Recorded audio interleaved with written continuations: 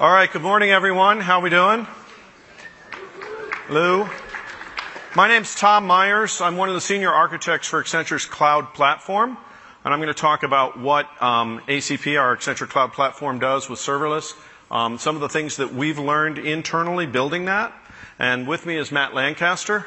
Matt is Accenture's global lead for lightweight architectures, and what that means is Matt takes things that we've tried out internally in places like ACP, and he takes those lessons out to our clients so they don't have to feel the same pain we did as we were building stuff out. So I'm going to start, talk a little bit about that, and then I'll hand things over to Matt, and Matt will tell you some nice stories about some things we've done at our clients.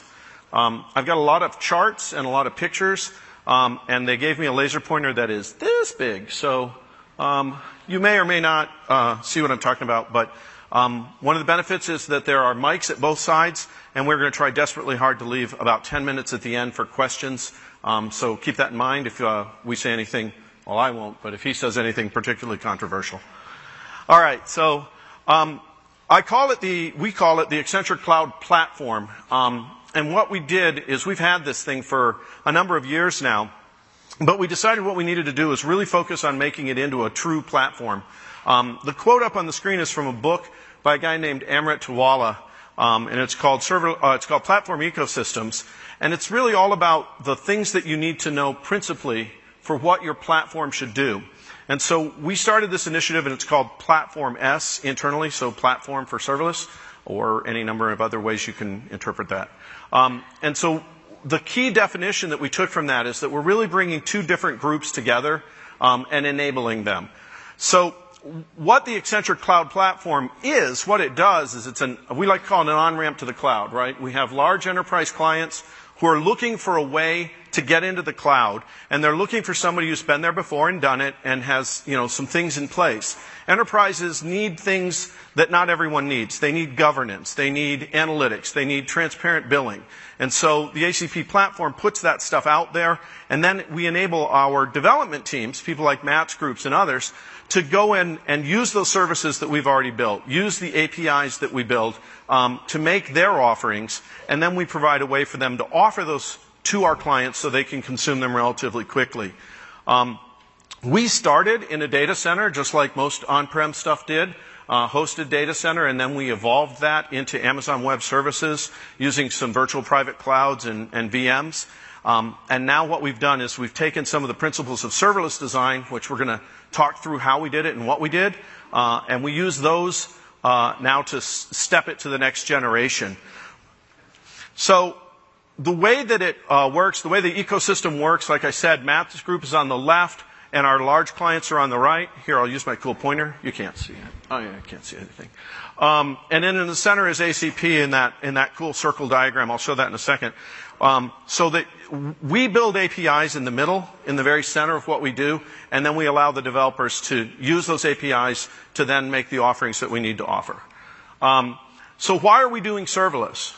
Well, as I said, ACP is a big collection of services, a big collection of APIs, a big collection of things that people are using to enable other activities. Anybody who's been studying this for a long time, and as Accenture has, you know that a microservices architecture is really the right way to do those kinds of small services that are working together. And if you look at the serverless platform, the serverless design, the serverless systems that are out there, that's purpose-built for offering things like a microservices architecture. So why are we using AWS? Well, first of all of our stuff's in AWS, so that was very handy for us. But more importantly, AWS's serverless stuff is far way ahead of everybody else's serverless stuff. That's why we were starting a year ago to do all of this, because it was there. It was largely ready. Things like Lambda were already ready. Things like API Gateway were already there. Secondly, there's a lot of open source and tooling and other things out there to help you get into serverless, so you don't have to make this stuff up or build it yourselves. There's a lot of footholds out there. And then thirdly, we have a partnership with AWS. We have the Accenture AWS Business Group. We announced that a year ago here at AWS. It's a year old. It's phenomenally successful, bringing the power of AWS to large enterprise clients. So, like I said, everything AWS makes good sense for us. So, when we talk about our serverless design, I'm going to talk through the components of it in a few minutes. We needed to have a way that we can build this in this new Platform S that allowed people to start taking advantage of the services that we were building, but still allowed us to innovate and make new changes without disrupting what they had already built on top of our systems. So we came up with this ring model.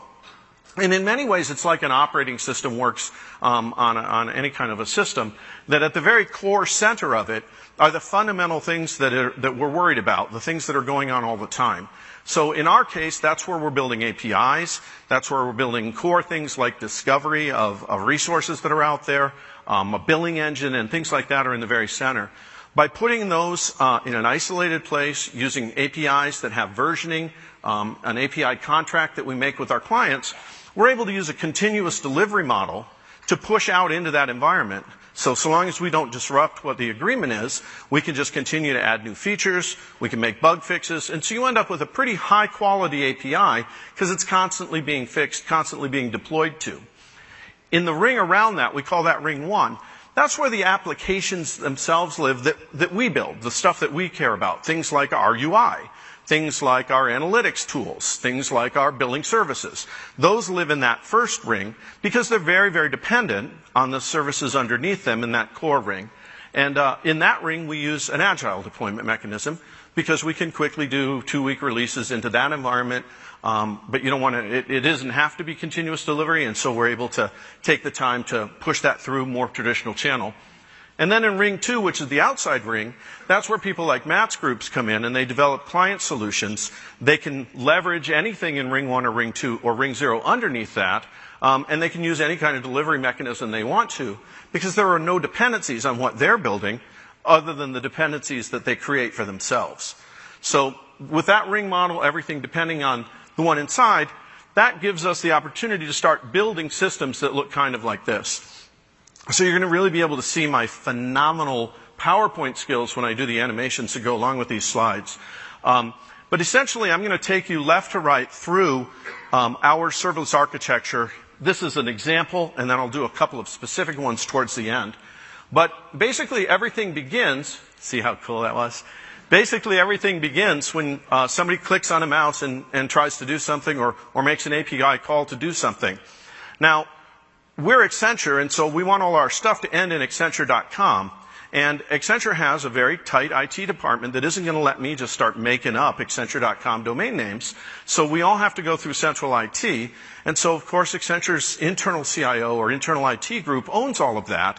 And then they give us CNAMEs out to the things that we request. And those CNAMEs push out to our Route 53 implementation. And it's at that point that we gain complete control. So we can do anything we want. We can point it to any endpoint we want. And if we need to change it from pointing to Lambda to API Gateway to whatever we want to point it to, we make those changes and no one needs to know. And so long as those changes are coded and done in a scripted manner, everything works out perfectly, he said. So the next step is where those endpoints are. And by and large, they're all landing on a CloudFront distribution. In the case of our artifacts and our UI, those are in an Amazon S3 website bucket. We have like single-page web applications out there using different languages to make AJAX calls over to our APIs. We use an API gateway with a custom domain name, and that gets you a CloudFront distribution for free. The beautiful thing about using custom domains is that you can create as many different API gateways as you want to. You can have different people design and develop them, and then you just string them together under your custom domain name, and they just become paths of the same API domain, and that API domain travels all the way back out to the security certificates that we've put in place from Accenture's home office, and so it all works nicely together, and those APIs can be redeveloped, changed, upgraded, and whatever without having to make any changes to any of that overall security that's out there. But of course, it's CloudFront, so you get a huge content delivery system out of it as well. And that gets you a number of things that you need. It gets you endpoint caching. It gets you lower latency around the world by using regional distribution points. So you get a bunch of things for free just by using a reasonably intelligent design technique. So then, When we implement those APIs, everything starts at the API gateway, and then it goes into Lambda. Not everything goes into Lambda, but Lambda is where our business logic is. And so we use Lambdas to implement the various things that need to be calculated or need to be moved around. And then we do inter-process communication between those Lambdas using Redis for caching, or we use SNS for messaging back and forth. And then we use a lot of Kinesis streams. Kinesis is fabulous for enabling us to shove data into a stream and then have multiple API or multiple Lambdas down the road reading those and processing those and doing whatever they need to do. And I'll show some more details on a couple of examples of that in a minute. So for persistent storage, did I skip this one? No, here we go. For persistent storage, we use Redshift, we use Elasticsearch, and we use DynamoDB. So once you've queued up all your messages and they've gone for processing, eventually you want to store some data somewhere. We find that Elasticsearch really worked well for us. I'll get some reasons on another slide that I'll show you in a second. But again, these are all services. They're really easy to use. And so you end up being able to put together end-to-end all of this. There's no servers in any of this anywhere. We're not paying for servers or maintaining anything. This stuff stands up and tears down. Our continuous delivery mechanisms can, deploy 10 or 20 times a day. You could do more than that, but generally speaking, our developers don't code that fast, to be honest. So then we also have CloudWatch at the bottom. That's the cool green thing. And that's really what's enabling our operational components, because with CloudWatch we get all the logging and we get a number of alerts and things that come from there. So all the components we're using there in the list on the left, I talked about most of those. We have separate accounts for each of the different rings and each of the different application lifecycle stages that those rings use. This enables us in a couple of ways. It gives us a simplified security mechanism because we can define the security in an account without having to think about how I separate my production section of my one account from my development section of my one account. They're simply different accounts. And so if you haven't enabled communication between the accounts, then there is no communication between the accounts. That's actually a pretty nice security model if you think about it. So we have about 10 or 12 different accounts that we're using right now to enable both that core area and then that first ring around it. And then the second ring around it is really enabled by any number of different accounts that the client teams may want to themselves be using or shared. But so our DevOps pipeline takes the development code and it pushes it up through those different accounts and through the lifecycle stage there. Most of our Lambdas are coded with Node.js. Some of them are coded with Python. Usually the distinction between those is that if it's a utility type application, it's going to be Python. And if it's core business logic, it's probably going to be Node. We use Apex to manage that code at the deployment level, and we use Terraform to manage the infrastructure that the code runs on. And then we have a custom framework that we built around Apex and Terraform. We'll talk more about that in a second. All of it gets checked into Bitbucket and then gets processed using Jenkins jobs. We also use some Sonar and other code quality and linting and things like that. All of that's enabled by the Accenture DevOps platform. And we call that ADOP. And what that is a collection of really best-in-class tools that everybody's already using. And we enable a quick way to stand those up. We have an open source repository for this. I'll show you the link on the next slide, which enables people to just simply stand up whatever components they need to use and then just begin using them. And then we put our state files for Terraform. If you know anything about Terraform, it puts state files out there to control remembering all the stuff that it's built. And the state files we push into S3 so that we can share them. We have globally distributed teams, and so we needed to have a way that we can have those guys working together, but still, not have to be, for example, mailing state files around or something like that. So we had for the initial try of this, we tried to use CloudFormation, and unfortunately CloudFormation, when we started using this a year ago, didn't really support API Gateway, and they had some other challenges. So that's why we went to Terraform. Apex did a super good job of managing the code, but we needed to do some additional things. So we put together a platform around our deployment structure that's written primarily in Python, and that platform does a few things for us. It handles the state files by pulling them out of S3, merging them together when they need to be merged together so that different groups can work independently in different places in the world and then still shove their state files into a common place where they can be brought together and merged together.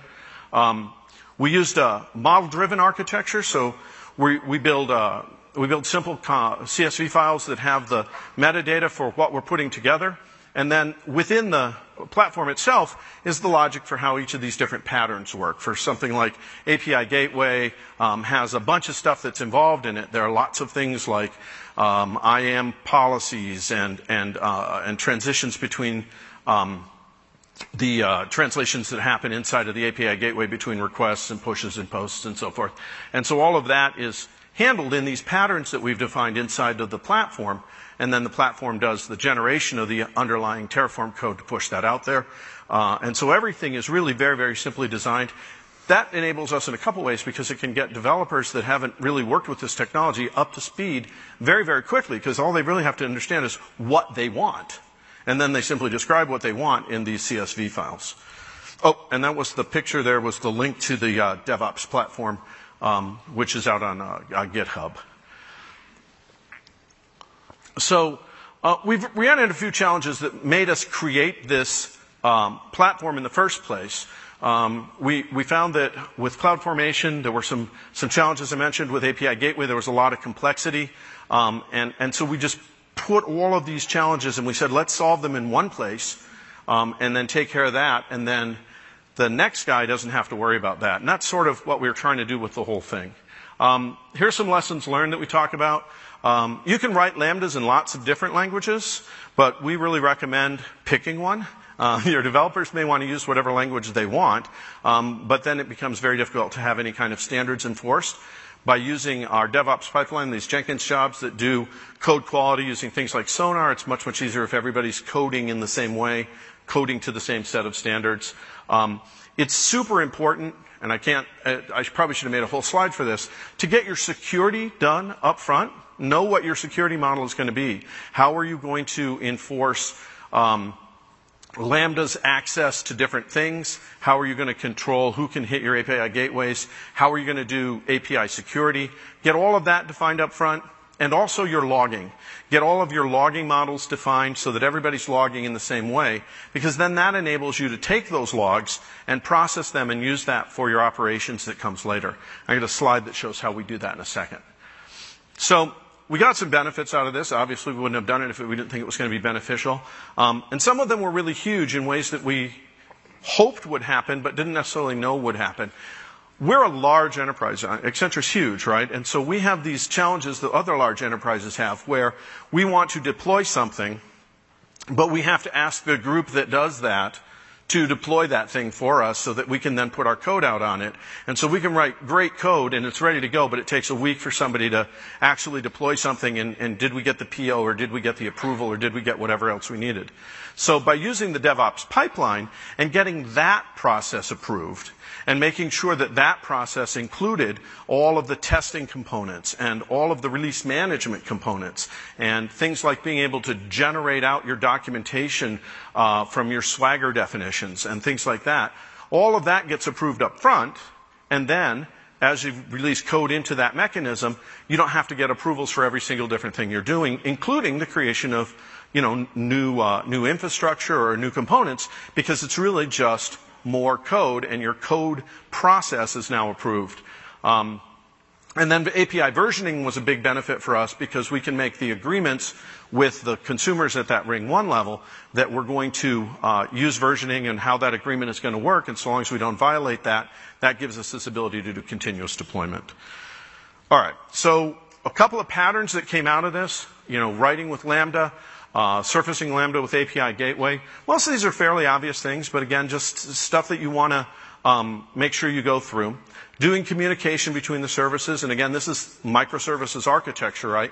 You need to be able to isolate out the functionality so you can update it, so you can improve it, but also so you can gain the efficiency of scale, right? Lambdas work best when they can span out to, thousands of iterations running at the same time, doing different bits of that processing. And so you have to really write for efficiency there. You have to make sure that what you're reading out of the Kinesis stream is reading in the right block sizes and things like that, so that you're taking as much advantage as you can, and then queuing up or pushing back into Kinesis for the next step so that that communication is there. We found that putting our storage into Elasticsearch ended up making way more sense than any other database technology, because the way that we wanted to access it was with complex queries. So when we would write a new Lambda, we didn't want that Lambda to have to really understand some database schema, how we were storing things, so we can simply query it. Elasticsearch has a tremendous language for being able to against it, and so that enabled us to very quickly add new functionality that goes after that core repository of data. And then some data we do put into Dynamo, a lot of time series data, and it's especially important that you go ahead and timestamp your data when you put it into Dynamo, because that allows you to do some purging, right? I want to get rid of everything that's 2 years old or 2 weeks old or 2 minutes old or whatever the use case might happen to be.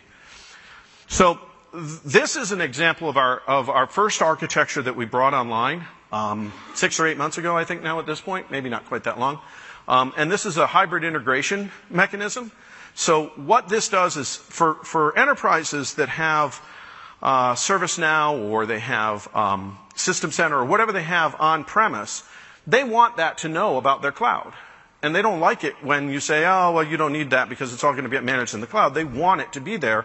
And so what we are able to do is write a number of Lambdas and use things like AWS Config and other tools to be able to go and get the resources out of the cloud, to take that infrastructure, map it into our own internal databases so we know what's changed and when it's changed, and then either push it or put an API out there that allows them to pull down those changes and make them look like service requests into ServiceNow or whatever their ITIL model may happen to be. And so it really enables that communications between the two. And again, so we talk about what ACP is doing, and we have these core services. So this core service sits there running all the time. And when you onboard with us, what happens is you define what you have on premise, and you define what accounts you're using, and then that just sort of falls into the processing mechanism. At the bottom, I talk about the operations model, and I'll have another slide on that next. And the operations model takes all of those common logs that are coming out and enables us to look at those logs and process that. So the operations and monitoring, when we deploy Lambdas via Terraform, via the Apex mechanism that I was talking about. And every time we do a deployment of a new Lambda, we actually have a secondary Lambda that lives out there that watches for that. And when it sees it create a new log system, every Lambda has log into CloudWatch, it sees that new log going into CloudWatch and it automatically assigns it to a CloudWatch log group. That log group is automatically subscribed into a Kinesis stream. So those logs, as soon as they're being published, are going into Kinesis. And we have a couple of other Lambdas that are watching the Kinesis stream. One which takes those logs and puts them straight into Elasticsearch. And that enables us to go into Kibana and look at them or query them out as we need to. And then another one parses through them and pulls the data out of that to do things like alerts and metrics that we want to keep in our internal database. Now, we also use CloudWatch for that, but you probably know CloudWatch only has access to the top-level data. It doesn't really know what the business data underneath that is. And so what we do in the logging is we're sure to put the client ID, for example, that goes in there. It's multi-tenant, so we need to know what client we were processing for that took so very long or not. And we need things like correlation IDs that allow us to string together the Lambda executions as they go through the process. All of those logs get pulled together into a single common core place and merged together with the other overall CloudWatch data. And then all of that enables us to put together something like a health dashboard. And the health dashboard enables our operations guys or our client guys to go in and they can say, oh, I got a red flag here. Let's see who that is. Oh, it's just this one client because their on-premise system is down, their VPN is down, whatever it may happen to be. And so we don't think we have a systemic problem. We can really trace it down to what we need. And then we can jump over to Kibana and we can actually pull up the whole log chain. So that's what we're doing today in ACP, and that's how we've already begun using this stuff. And I'm going to let Matt talk for a while, and he's going to talk about how we take that out and give it to our clients.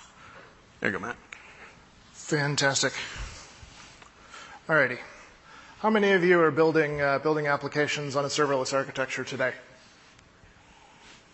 Okay, good amount of the room. How many of you are having some delivery challenges, some orchestration challenges, and other delivering those applications? Pretty much almost the same group of people. So I want to talk a little bit about the current state of how folks are building serverless applications out in the wild, and some of the things that we've observed from being in the trenches over the past 18 months that have de-risked a lot of those delivery aspects, have sort of improved how our clients and we have gone to market and done some of these things. So what I want you all to take out of this is, I think we in this room are responsible for building the next generation of awesome value-creating applications. And if we're going to do that with a serverless architecture, there are some obvious pitfalls to avoid, because we've been down that road before. It doesn't necessarily end well.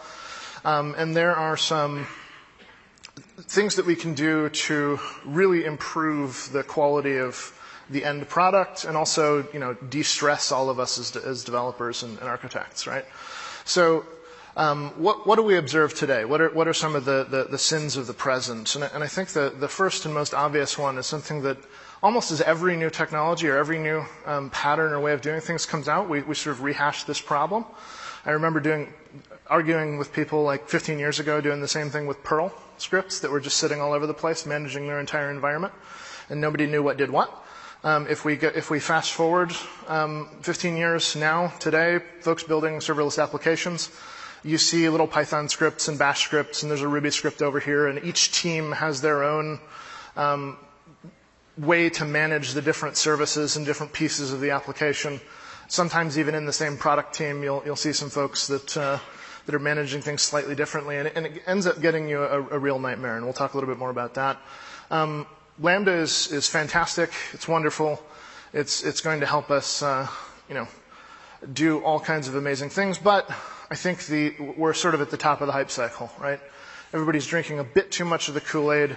What I have observed over the past 6 months or so is that as folks are starting to build some of these quote-unquote serverless applications, Lambda is used for all kinds of stuff, and we'll get into some of the pitfalls of that. But the TLDR of that is, use things like the API gateway, use Kinesis, use some of the other services that are still, you're still not managing infrastructure to alleviate some of those issues. And the next one is almost blindingly obvious, but since I see it so much, I figure we would put it there, which is folks are trying to reuse existing Node.js code by throwing it into Lambdas and calling it a bunch of functions, right?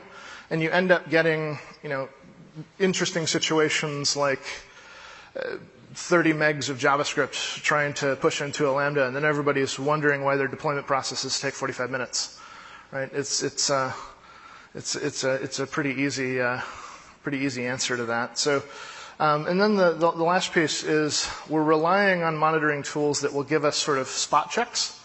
What are individual functions and services doing? What is their health? What we don't get is the health of the overall software system, the overall sort of, pipeline of events that ends up producing the final result for whatever the request was, right?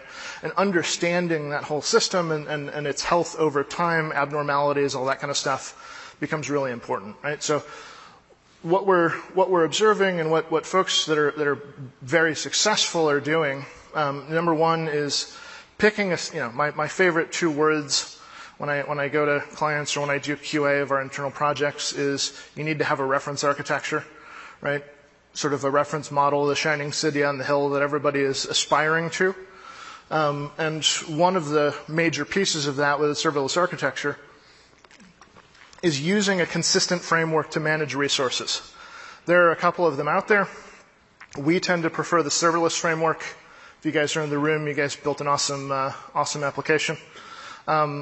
Just to manage and orchestrate the different components within AWS, the different pieces of your overall software system, and make all that work together. Have your nice CloudFormation templates and all that, and build it in a consistent way so that folks from different teams, different product lines can understand what's going on and streamline all of the sort of resource provisioning processes and things like that. Using the platform services, as much as possible. We'll get into that a little bit more, but there's a lot of great stuff that can supplement Lambda, and putting things that are not business logic in your Lambdas is can sometimes be a bit problematic in terms of overall performance and sort of overall anti-fragility in a system. And the third one is written in an interesting way. We probably could have fixed that. But what we're trying to say there is reduce the size of code that you're deploying into Lambdas to a minimum, right? I don't care if you do 50 deploys a day. If you have a 10 meg file that you're trying to shove in there, you're not going to have a good time with it, right? So pull out the dev dependencies, do good bundling, all that kind of stuff. We'll talk about that a little bit more. And then, of course, use good visualization. So first major point here, don't use Lambda for absolutely everything. There's a lot of great stuff in the AWS Service Catalog. Choose the components that you need rather than shoving a bunch of custom code in a Lambda. It will make all of our lives easier, right? So taking advantage of the stuff that's in the API gateway. So using, for example, velocity templates to do simple data transformations. So I've seen this many times now where there's a simple mashup of some information to create a new JSON file, or converting something over from XML from a legacy system or something like that. There's no reason to go build a custom function to go do that every time, when you can just build a simple template in the gateway will take care of it for you, and then you can focus on using Lambda for the actual business logic. So if large amounts of data ingestion are required, and often enough they are, consider taking the next step into the event-driven architecture world and use a distributed commit log, or a stream of events that you can then subscribe to, etc. I saw, and something we're helping a client through in the travel space right now is, when parts of your system go down and you're not able to, say, book a flight or book a hotel room, right? If your architecture is set up such that each of the asynchronous updates that happens, okay, so we have a booking, right? We have a reservation. Ooh, we have a gate change. We have a flight delay. We have a mechanical issue, right? Your seat changed, right?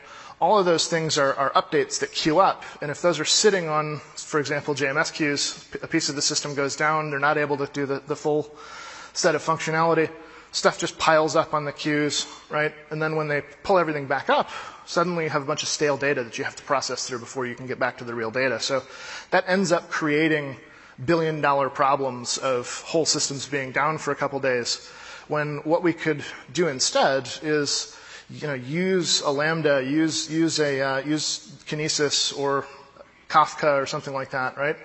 Have all of that data going through, have some logic to be able to prioritize it if we have a partial system failure. So when things come back up, we're not going through stale data and all that, right? The serverless architecture makes that possible. Lambdas make that possible. But, using the data streaming mechanism, using Lambda as the event handlers, that's ultimately going to help with throughput and help with some of those business cases that are tough to crack otherwise. And most of the AWS services already expose an endpoint, right? So if you're building logic to orchestrate things, you don't necessarily need to, because it's mostly already there. And certainly use Lambda when you need to input business logic into a set of events that are occurring on your data. So the using velocity templates, I think, is important because it's inside of the API gateway. I'm not sure if it's marketed as prominent as it could be. We found a lot of value in that, in terms of instead of writing a bunch of custom code and then having to maintain it, writing much smaller configuration files and templates that we can do a lot of those simple transformations in, and not clutter up our code. We tried to dry it up a little bit, right? So using streams, talked through this a little bit already, but I think there are a couple of important points here. If we're going to use Kinesis, or we're going to use Kafka or something like that, specifically with Kinesis, if we're pulling in a bunch of asynchronous data, like the updates that we were talking about, the second bullet point here of We want to tune the event source mapping batch size to just under 100 milliseconds, right? So the charging model in Lambda is every 100 milliseconds you incur, you're going to get charged for it, right? So a lot of times we'll see folks that have function executions that are 5 milliseconds or something like that, right? And each time they're doing that, they're getting charged for 100 milliseconds. So if we try to micro batch up some of those transactions, get it to 75, 80 milliseconds, we're first of all not wasting money, and secondly, we're actually working within that execution cycle pretty well. So we save a little bit of time, and we also save a little bit of money, and get a good value out of the functions. Next piece is when we do use lambdas, and we should use them prodigiously but intelligently, we need to be nice to them. They're not if they're angry with you, they will make that presence known. So use a bundler. So use something that will pack up your code, remove the dev dependencies, remove a bunch of the stuff that's not needed for production code. Webpack is a great one, using a gulp script or something, or a grunt script beforehand to go through and optimize and chew through that code, right? I think we've all done that in many cases in existing applications. For whatever reason, it's become a pattern that some of those best practices are not necessarily followed when people are throwing things into lambdas, because lambdas are magical and they solve all your problems, right? So, using good bundling, packaging your application well before you zip it up and send it off is always preferred, and it will solve a lot of problems before they begin, and stop you from incurring a bunch of tech debt that you really don't want to deal with later. Ensuring that the dev dependencies are not included. I think I've mentioned that 3 times already, but I've seen it like 12 times in production, and people are really worried that their applications are huge and that they're taking a while to process and all of this. And it's like, okay, let's just slim it down, figure out the bundling mechanism. We've just saved you 1/3 of your processing time. It's magic. So a couple of sort of deeper points here. Lambda containers can persist across invocations, right? So if we have a bunch of stuff related to one particular function, it's usually a really good idea to include all of those functions into a single handler, so that whenever if we're calling one of the more rarely called functions in that invocation, we're not incurring the cold boot issue, right? We're not including the boot up time. So everything that deals with, say, profile information or ticket information or tax information, right? Include that in a single set of event handlers. You'll end up bypassing one of the larger trade-offs that you get with using Lambda.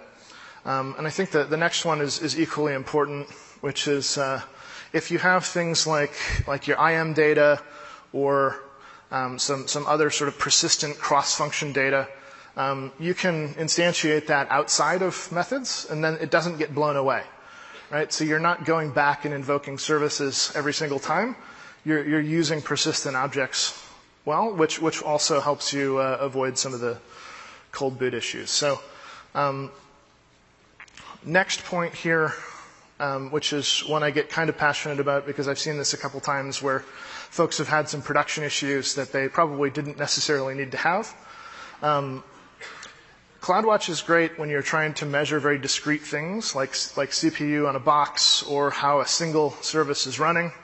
It doesn't necessarily deal with time series data across the whole software system particularly well. So what we've ended up working through with a few clients and putting out there in the wild is something that has worked pretty well for us, which is, and Tom mentioned something similar, right, where you put it through Prometheus, it timestamps and sort of organizes the data in a way that it can be interpreted in a time series fashion. And you get really nice visualizations of that data. So if you do a request, for example, we'll use my booking example from earlier, right? You do a request to book, you get booked, something changes, you get a notification, that notification invokes a service, right? I want to see that sort of trend line and how all of that works together and whether it's working together well. And once we get a good amount of time, we know what our upper and lower control limits are. We know whether the system's in good health, Then we can start to say, okay, if there's an abnormality, what do we do to it? Where do we set our alerts, right? And we're setting that across making sure the entire system works as opposed to sort of organizing pieces, which becomes a sort of a really heady operational problem when you don't actually have any console that you can log into and run top and figure out which process is going awry. So the last piece, and I wanted to save a good amount of time for this because I want to connect some of this stuff back to business value, right? I think one of the things as technologists that we sometimes have a hard time with is what is the value of an event-driven serverless architecture? Go explain that to a chief marketing officer, right? It becomes a bit difficult because there's a lot of heady concepts in there. So I want to talk through a brief example of where we've implemented first a microservices architecture and now in another client we're doing it in a serverless manner. Something that I think is kind of cool and revolutionary, right? Where so if you imagine core banking activity, right? We'll get into one of the biggest industries and one of the hardest nuts to crack here real quick. So we're looking at core banking, right? When you're just doing stuff like pulling a transaction list or making simple calls back and forth, right, to get your data. Reads outnumber writes in that instance in most folks in the industry by about 10-fold, right, or a little bit more. So you're getting 10 reads for every write. Most of these systems are sitting on the mainframe, right? They're sitting on systems that were in many cases written 30, 40 years ago and also continuously written for 30 or 40 years, right? So a colleague just told me the other day, one of the banks in the UK had a major issue. They had to bring in a consultant that was a 90-year-old developer who took 2 weeks to fix their problem, right? And she did awesome stuff, but that's probably not a resource that you want to rely on a whole lot for billion-dollar systems, right? So what do we do in that instance, right? How do we crack that problem? Because all of that stuff is interrelated. It's been continuously developed for 30, 40 years. There's gigantic JEE systems sitting on top of it that are probably just as bad in terms of their coding and being giant monoliths, right? So we have a huge problem there. So one of the ways that we've chosen to look at tackling it is tackling it with first of all, sort of a microservices type concept, and secondly, applying serverless architecture to that. So if you can imagine every time you run a transaction, whether it's read or write, that you incur MIPS cost on the mainframe, right? So if you're running, say, $40 million worth of mainframe transactions, that's $40 million you can't use on something else. And it's actually a drop in the bucket for a big bank and what they're paying for mainframe. So what we did was basically take the whole system, did a translation over into the back end was Hadoop, the front end was a bunch of services that are being composed as first as microservices in Java. Now they're moving a lot of it over to serverless functions, and I think we'll get that entire architecture in that direction at some point with some other clients. But I think so. The how we did that was basically every time. A database is composed of two things fundamentally. It's composed of the data and then the commit log. So if you just read the commit log every time something's committed and translate it over to Hadoop, we ended up getting sub-second replication time. That became really handy because we were able to do all of the read activity from the new system, right? So any actual writes just got routed back to the old mainframe. We're preserving all of that business logic there to start with. Read activity comes from the new system. And since we all know, if you look at Lambda and the cost of it, right, it's pennies on the dollar compared to traditional methods. What ended up happening was a 60% reduction in MIPS cost, right? So if we take our $40 million, right, we've shaved away 60% of that in 12 months. You take that business case, you take that to any CFO, you say you have a 12-month payback period, right? You're going to get greenlit on your project, most likely. So we crack the first nut, right, of moving the read activity. Then suddenly all these interesting avenues pop up for us, right? And if we follow some of the principles that we talked through before, and we build an application that starts to shave off some of those core activities, right? Which I think the industry in financial services is very much moving toward right now. You can, and they're running into this problem of actually attacking that big monolith. So if we have the read system off to the side, suddenly if we need new functionality, we can put it in there and start to reroute things and apply the strangler pattern to core banking, right? So we're talking about multi-billion-dollar problems that we can solve with novel architectures without a whole lot of risk, right? So I think the thing that is great to take away from that is all of this will end up, it's something that you can really fundamentally change whole industries with. And building serverless applications, as long as we avoid a lot of the pitfalls that we mentioned a moment ago, you can really start the clock over in terms of lots of tech debt, and maybe you won't need the 90-year-old developer to come out of the retirement home to help you solve your problem with tax data being mismatched or something like that, right? So a lot of momentum on that side of the house. Also a lot of momentum in using serverless to just solve simple business problems, right? If we don't have to worry about all the infrastructure, if we can have a consistent method of deployment and all of that, we can really empower developers to solve problems on individual products and decompose things into a set of modules that work to actually solve those problems, right? So I think the messianic message, I guess, or the evangelical message is drink enough of the Kool-Aid to take this to business leadership and say, if we do this right, we can give you the 12-month payback periods. We can give you the functionality that you were looking for. I'm working with a hospitality client right now with their core reservation system. And how many of us stay in hotels fairly regularly? Okay, got a couple of fellow road warriors around here. So wouldn't it be nice if you could just choose the actual room you want to stay in? Be kind of cool, right? None of the big reservation systems can do that today. It's a pretty open secret, right? They can't do it because they were never engineered to do that. Decomposing and building this stuff in this way, you will see that kind of functionality, or walking into the hotel and your room will be tuned to the temperature that you usually like your room. I like to sleep in a freezer. So if it's 75 degrees in the room, I'm not happy. So if it gets turned down to 68 automatically, it's just one more little thing. But actually orchestrating that through existing systems is very difficult, right? Orchestrating that through serverless and doing some simple IoT stuff to make sure that you have a smart thermostat. We've prototyped stuff like that to show to client executives or client boards in 48 hours, right?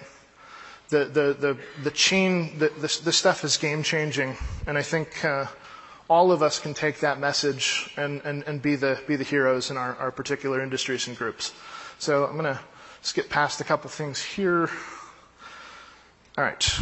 So thank you all for coming. If you have any questions, certainly come up and chat with us here in a moment. Mike's on the sides. Yeah, we got two mics here. Please visit us at booth 829. We have some more demos. I'm going to hang out there a little while. Tom's going to hang out there a little while. We have some other experts that are solving some of these issues for clients. So if there's any questions, we'd love to take them now. Ladies and gentlemen, please exit the open doors. Ladies and gentlemen, please exit the open doors.